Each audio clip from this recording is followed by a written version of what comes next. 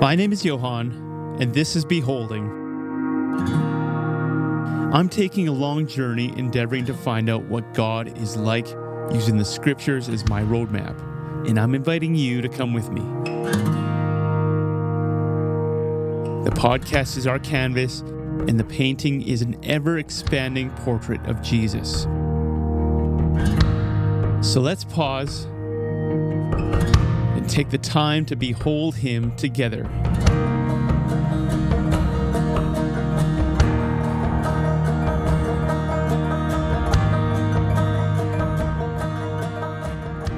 Though God may suffer his people to fall into sin, he will not suffer his people to lie still in sin.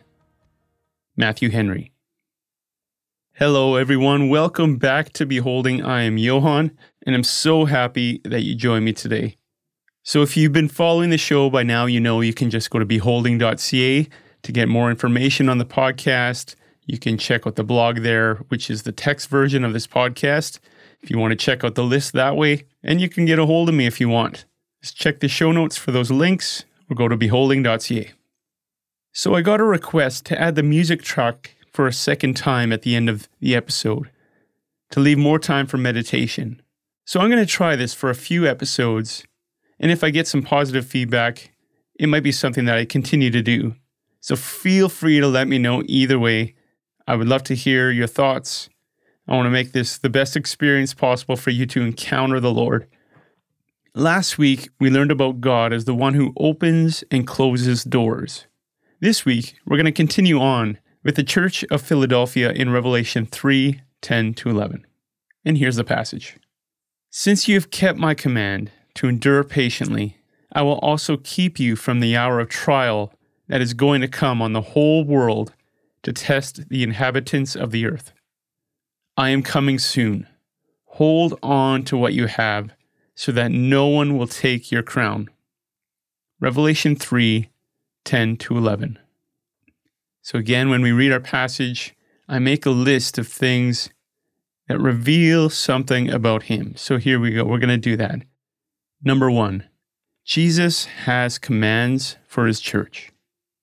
Number 2, there are rewards for those that keep Jesus' commands. Number 3, those obedient to his commands, he will keep, or another word you can use is protect in the hour of trial.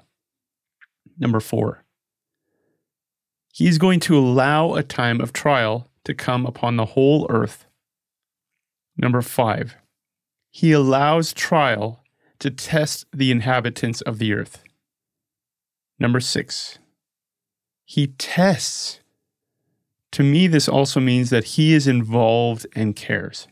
Number 7, he is coming soon. Number 8, he desires that we would hold on to what we have, or the righteous things, the good things. Number 9, he gives us crowns.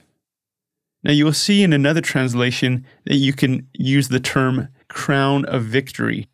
Number 10, he will allow our crowns that he's given us to be taken away if we don't hold on to them, if we don't hold on to righteousness. Now again, what we do when we list these things, we declare them, we pray them back to the Lord so that we get revelation of who he is written on our hearts. And it changes us on the inside when we pray and declare. So here we go.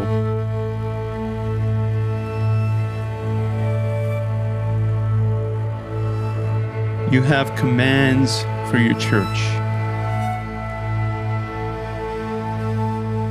There are wonderful rewards for us when we keep your commands. And if we are obedient, if we cling to you, you will protect us from great trial that is sure to come ahead for the whole earth. You will preserve us, protect us. But you will allow times of trials, times of testing, even for the whole earth. You test us because you care. And you're committed to righteousness. Jesus, you are coming soon. Your kingdom is coming. You are breaking through the clouds. You desire for us to hold on and to cling to the good things, the righteous things, the things that you like. And you distribute crowns. You give victory. But you will allow those crowns to be taken if we don't cling to what is good and righteous. Jesus, thank you that you have prescribed commands for your church, that we don't need to rely on man-made concepts and rules to live righteously, because it's all written out in your word. Jesus, you have rewards in store for us, gifts for us if we keep your commands. You are a good Father that loves to give us good gifts, and you protect us in trials. You care deeply for your bride, deeply for your children. You're not neglectful. Thank you that you test. Thank you that you give us opportunities to respond rightly, opportunities for us to examine ourselves, and if we are in right standing with you. God, we know it's all in preparation for that glorious day, so we will be ready. That day when you return to the earth, when the sky splits open. But God, we ask that you will not allow our crowns to be taken away. Preserve us. Help us cling to what is good and hate what is evil in your sight, as we want to love what you love and hate what you hate. We want to be on your side, Jesus. So how do these things make you feel?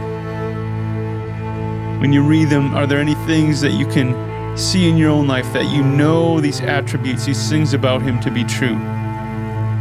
Take the time to reflect on them. Speak them throughout your week to the Lord and declare them. Get revelation on your heart of who he is and what he's like and how he feels about you.